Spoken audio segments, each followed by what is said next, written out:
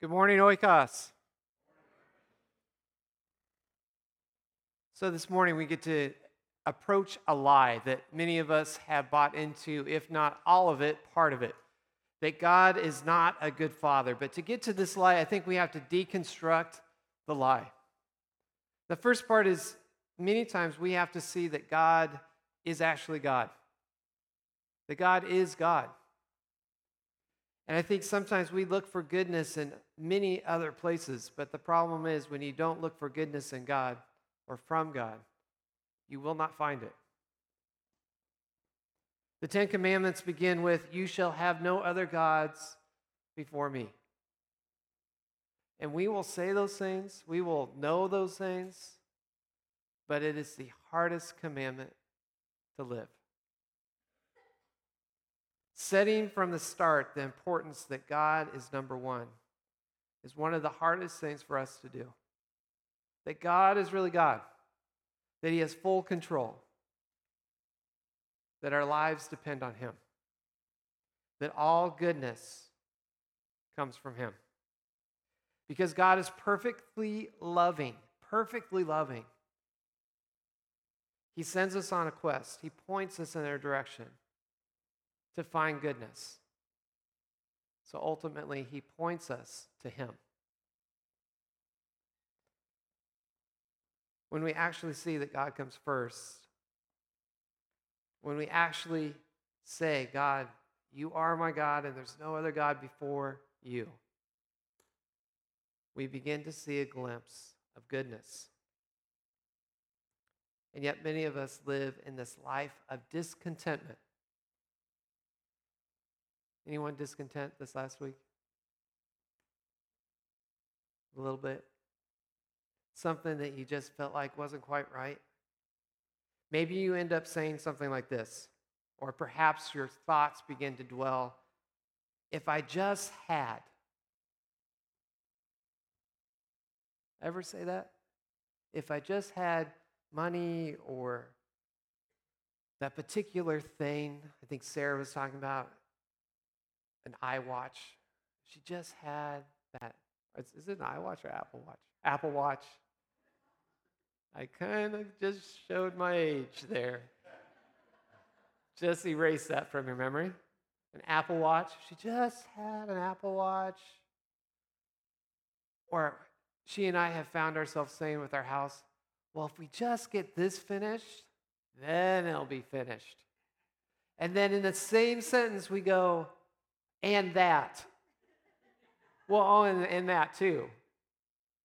Well, then it'd be really good if we had that. And that, and that, and that. If I just had this, or maybe you looked at that girl and you said, "Oh, if I just had a relationship with that girl. Or if I just had a relationship with that guy. Then I'd have peace." Or maybe it's not even a girl or a guy that you know, it's just this imaginary person that if this person would come into my life, then things would be good. Good. Or maybe it's a job. Man, if I had that job, I mean, I know you all walk out here and go, "Man, if we had Lytle's job, that'd be awesome." Yeah, I thought that would be what it was. Things would be good. Maybe you find yourself pining away for those things, that one thing. Because deep down, if you do a heart check, you think it may offer more than God. Deep down, if your retirement fund was fully funded, maybe that would offer more than God. Deep down, if that job, that particular supervisor was out, it'd offer more than God. Deep down, if my health was just a little bit better, it'd offer more than God. So do you struggle with fixating on buying or getting certain goods? Do you ever say, "We really need to get when it's something that isn't really a necessity at all? If so, why do you think that's the case?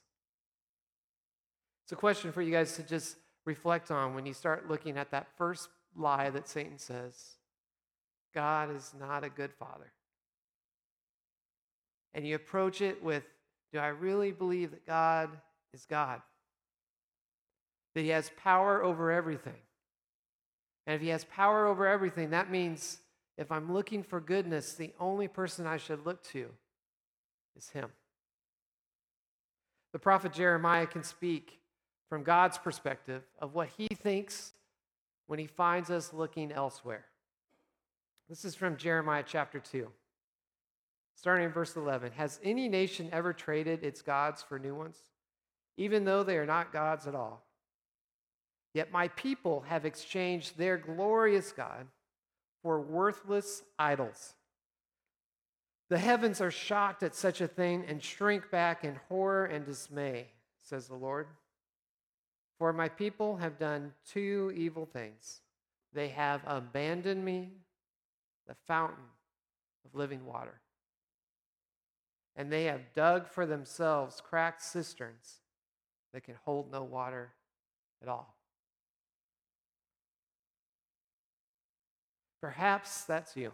Perhaps you haven't recognized God as a good father because you haven't recognized him as your God. Perhaps you're so busy running after other things, hoping that it'll bring just a little bit of goodness in your life, that you've forgotten the one who gives everything. Maybe it's hard to see him. Maybe you find yourself digging for things, digging for goodness, and you find nothing. No goodness is found. Well, if you're that person, God's invitation to you this morning, if you're digging and digging and digging and trying to find goodness, you're working 70 hours a week thinking that maybe that next paycheck is going to bring a little bit more goodness. God has an invitation for you this morning. He's inviting us to stop digging for goodness for ourselves and start digging into him. Jesus says it this way in John chapter 4. Anyone who drinks this water will soon become thirsty again. If you keep on digging yourself, looking for goodness yourself, you will become thirsty. But those who drink the water I give will never be thirsty again. It becomes a fresh, bubbling spring within them, giving them eternal life. He's speaking this to a woman who is digging in all the wrong places to find a little bit of goodness. What she found was that she's tired. She was ashamed, and she felt abandoned. And Jesus stepped in and said, stop looking for yourself. Stop trying to find goodness outside the Father. Come to me, and I'm going to give everything that you need. Every drop of goodness that you need in your life comes from me. Now, maybe that's not you. Maybe you recognize that God is God. You have no problem there whatsoever. You never put anything before him. Maybe you see him that he is God, but he's just not good. Maybe you see this being that's all powerful, yet you just don't see enough good. Instead of a God that's full of mercy and grace, you see a God that's looking at every action you commit and is looking for a way to punish you. You mess that up, watch it. It's coming. Ooh, I screwed that one up. God's going to get me. Oh, I don't want anyone to know about that. He's going to punish me. Maybe you try to lie to yourself or justify your way out of it, or maybe you just ignore him, hoping that he'll forget. Maybe it's hard for you to see God as a good father because you can't see that he is good. God's greatest goodness comes from removing our sin. God's greatest goodness comes from removing our sin. Psalm 103 says it this way: He revealed his character to Moses and his deeds to the people of Israel. The Lord is compassionate and merciful, slow to get angry, and filled with unfailing love. He will not constantly accuse us, nor remain angry forever. This is his character. He does not punish us for all our sins. He does not deal harshly with us as we deserve. For his unfailing love toward those who fear him is as great as the height of the heavens above the earth. He has removed our sins as far as from us as the east is from the west. The Lord is like a father to his children, tender and compassionate to those who fear him. For he knows how weak we are. He remembers that we're only dust. Our days on earth are like grass, like wildflowers. We bloom and die. The wind blows and we are gone, as though we had never been here. But the love of the Lord remains forever with those who fear him. His salvation extends to the children's children of those who are faithful to his covenant, of those who obey his commandments. God's punishment can no longer be on us. It ended with Jesus on the cross.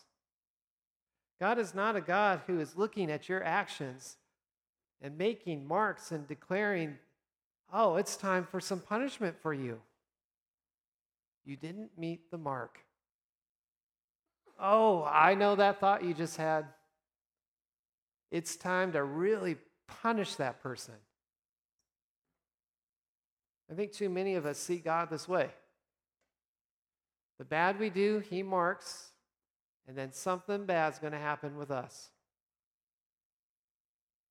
Instead of a God who revealed his character to Moses as loving, compassionate, kind, gentle, removing our sin as far as the east is from the west, his character is good. His character is kind.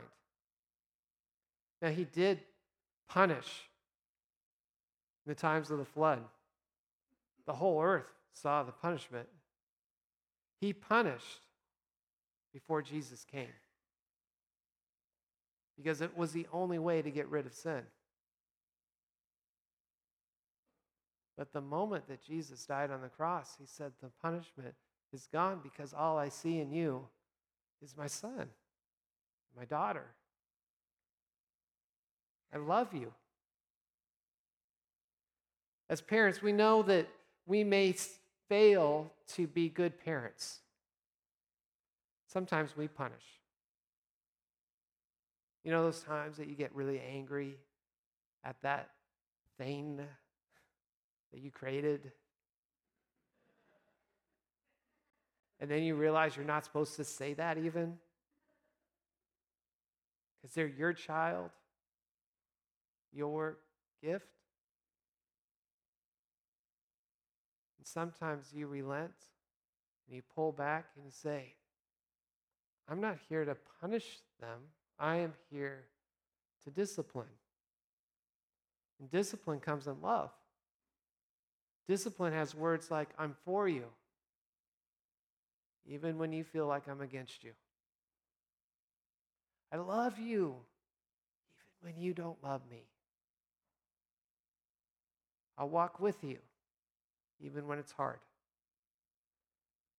But too often we see God as a punishing God, someone who deals with us out of his anger instead of his love.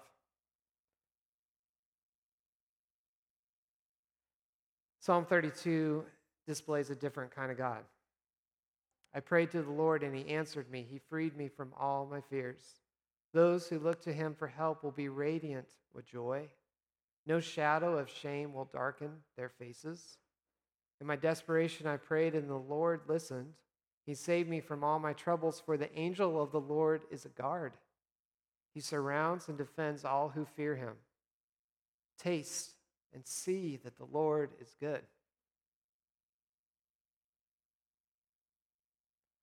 Oh, the joys of those who take refuge in him. Fear the Lord, you, his godly people, for those who fear him will have all they need. Even strong young lions sometimes go hungry, but those who trust in the Lord will lack no good thing. So maybe you see that God is God. Maybe you see that God is good. Maybe you have no problem with either of those two statements. But when the word Father comes in, it's hard for you to swallow. You can see that God is God and that God is good, but maybe he's a distant God. He doesn't know you. So maybe he's good to a lot of other people, but he doesn't know you. So why would he be good to you? Yet God claims intimacy with you. The moment he says, "You're my son, my daughter," he knows you. The moment he looks to you and says, "Well done. Way to go. I'm for you. I actually know what you did yesterday. And even though 99% of it wasn't good, I'm going to cheer you on the 1% that was." 1 John describes the Father this way: "See how very much our Father loves us, for he calls us his children. And that is what we are." If you're going to write a little post-it and stick it somewhere, that would be a good one. Put that one in your mirror so that when you wake up in the morning, you can say, "Every day I wake up, I have a Father who loves me. He calls me his child, and that is who I am." But the people who belong to this world don't recognize that we are God's children because they don't know him. Dear friends, we are already God's children, but he has not yet shown us what we will be like when Christ appears. There's an awesome thing coming.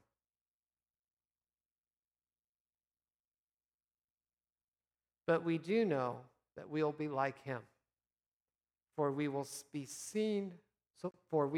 him as he really is. Maybe it's just the word Father doesn't sit well with you because of your experiences with fathers. Maybe your father wasn't good. Actually, probably every father in this room could probably say at some point, "I wasn't all that good." But I'm not talking about those guys. I'm talking about the fathers who were absent. Fathers who did punish and rarely discipline. The fathers who came home and disregarded their family instead of lifting up their family. Fathers who said things about your identity that were not true, and they didn't care. So maybe when you hear the word Father, rather than a good and gracious and caring and loving God, you see an angry, disordered man. But God wants to redeem that for you today. The word Father doesn't need to be something that brings on anxiety and doubt and disillusion. He wants to redeem that image for you because he is a good Father. He keeps his promises, even when we don't. So he made a promise to love you, and he will fulfill that.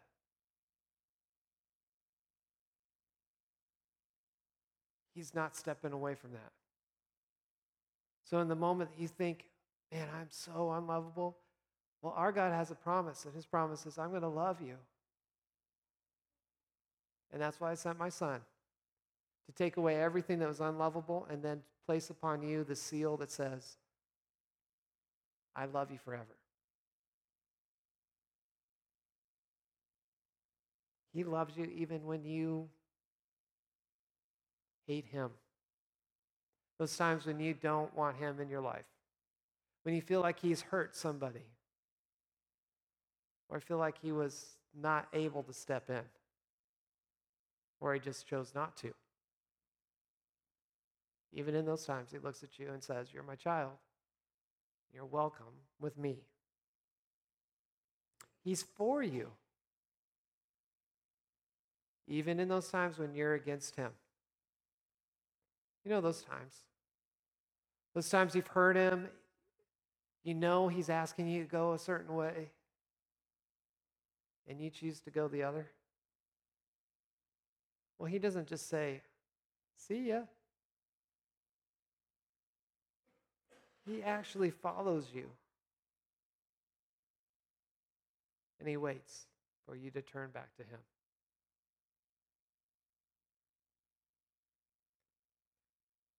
Those times he cheers you on, that's the kind of God we have. Even in those times that you don't acknowledge that he's there. He's that person in the crowd that you may not even know that cheering you on. Or one way that I get an image of this is that my son, when he's playing baseball or soccer, and I'm there going, go, Zach! You're awesome! And he's like this. I'm like, I know you know I'm here! And he's like, and then every once in a while, he'll turn, he'll see me, and I'll be like, and he'll smile. And that's us with God. He's cheering you on even when you don't want him to. He's that voice giving huge words of encouragement, even when you think you're worth nothing. That's our God. That's our Father. That's our good, good Father. He is always with you, even when you feel like you're totally alone. It's those times that we're totally alone that we start to dig for goodness where we cannot find it. And the funny thing is goodness is right beside us. I'm sure you've experienced that when you feel totally alone and you're trying to find a way not to feel alone. And the truth of God is he's right there.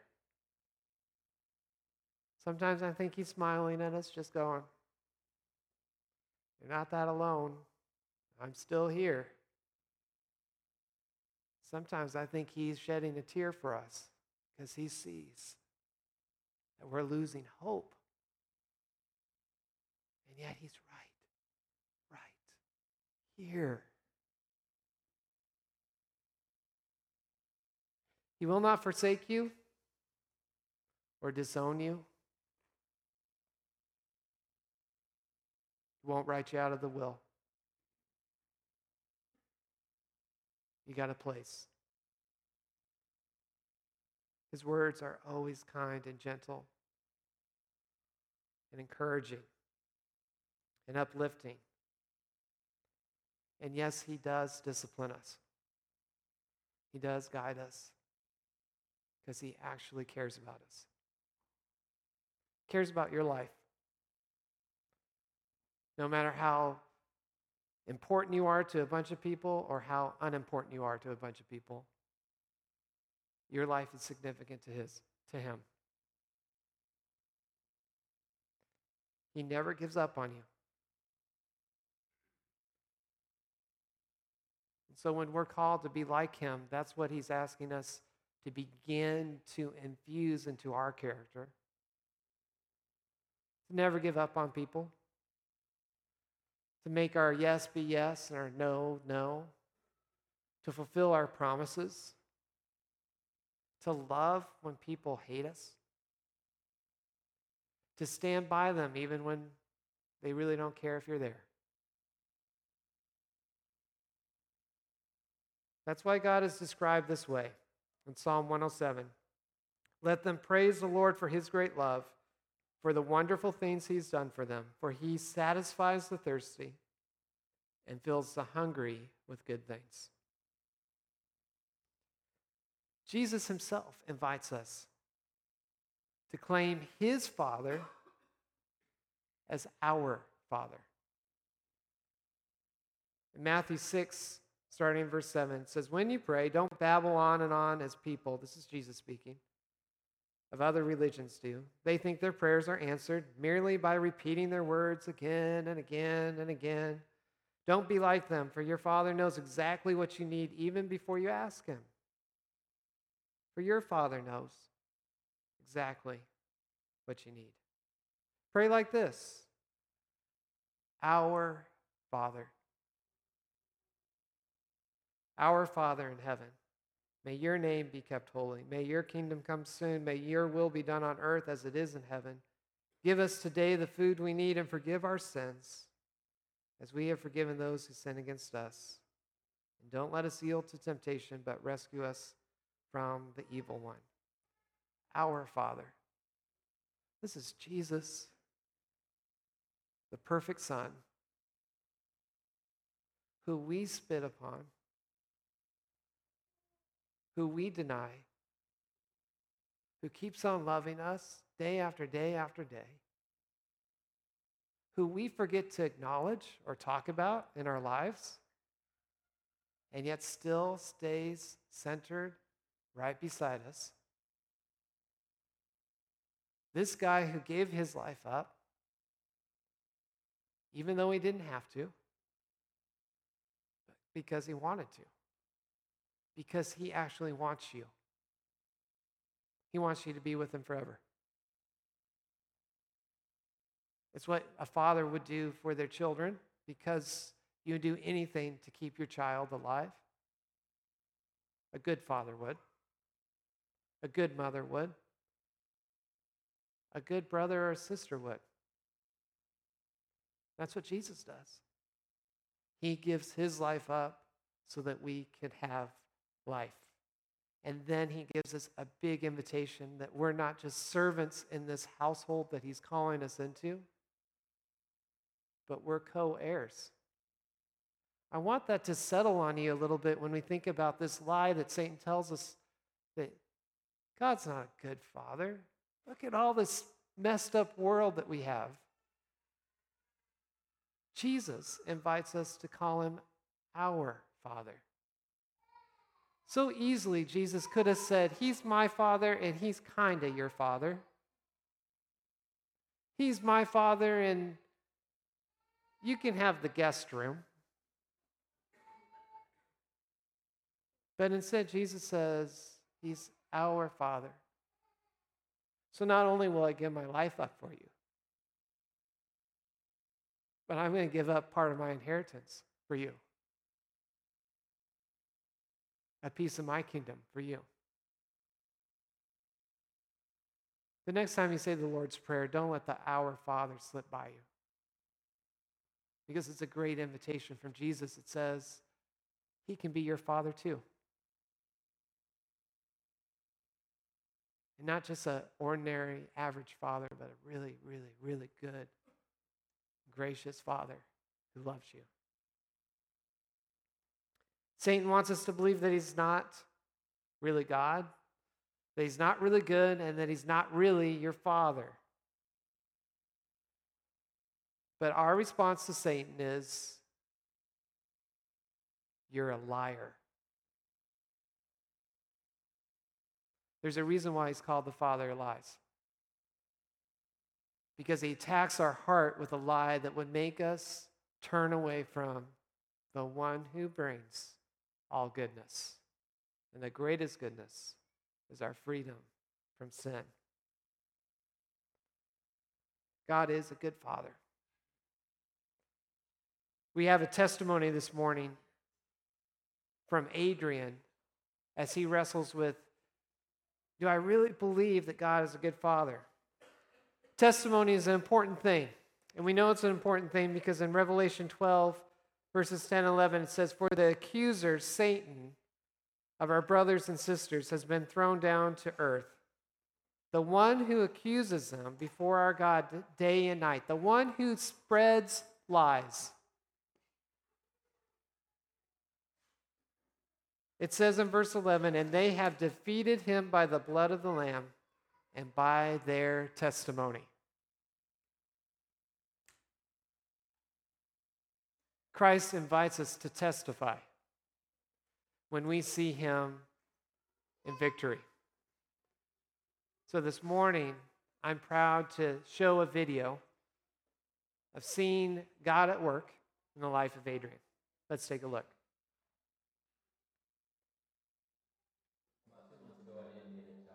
About 2 months ago, I didn't get a job that I had spent a lot of time in preparation, practicing interviews, rearranging my schedule to do 3 interviews, invested a lot of time seeking advice about the job and things like that.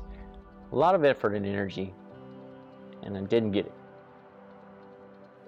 And I know that in that moment, the disappointment, the hurt, everything that you can think of in regards to disappointment, I felt emotionally right off the bat. Even anger, probably up there.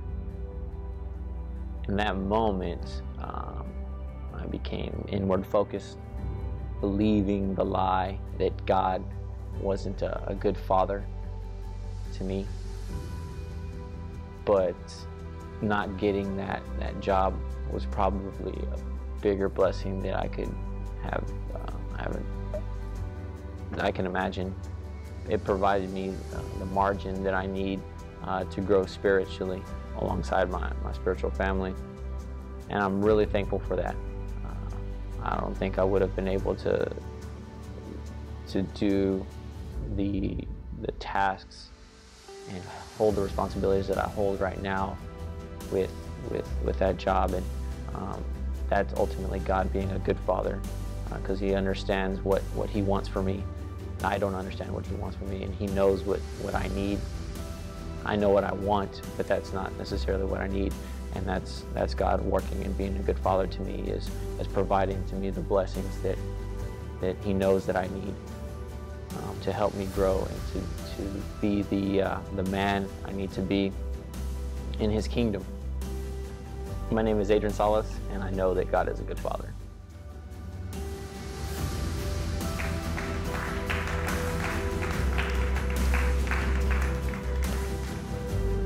Let's pray. Heavenly Father, we thank you that you have given us your word through people, through the Bible, through songs that we sing, that your Spirit moves within us and through us, and that you are a good, good Father who loves us. Lord, when we begin to take in and buy that lie that you're not really God, or you're not really good, or you're not really our Father, allow us to call out the one who's making those lies come true, making us think that they could come true, and call him as a liar. Give us the strength and courage to do that. And then return to you and look to you in your face. Look at your promises. Listen to your word. Return to your people, Lord, who can remind us that we have a place at the table. In your name we pray. Amen.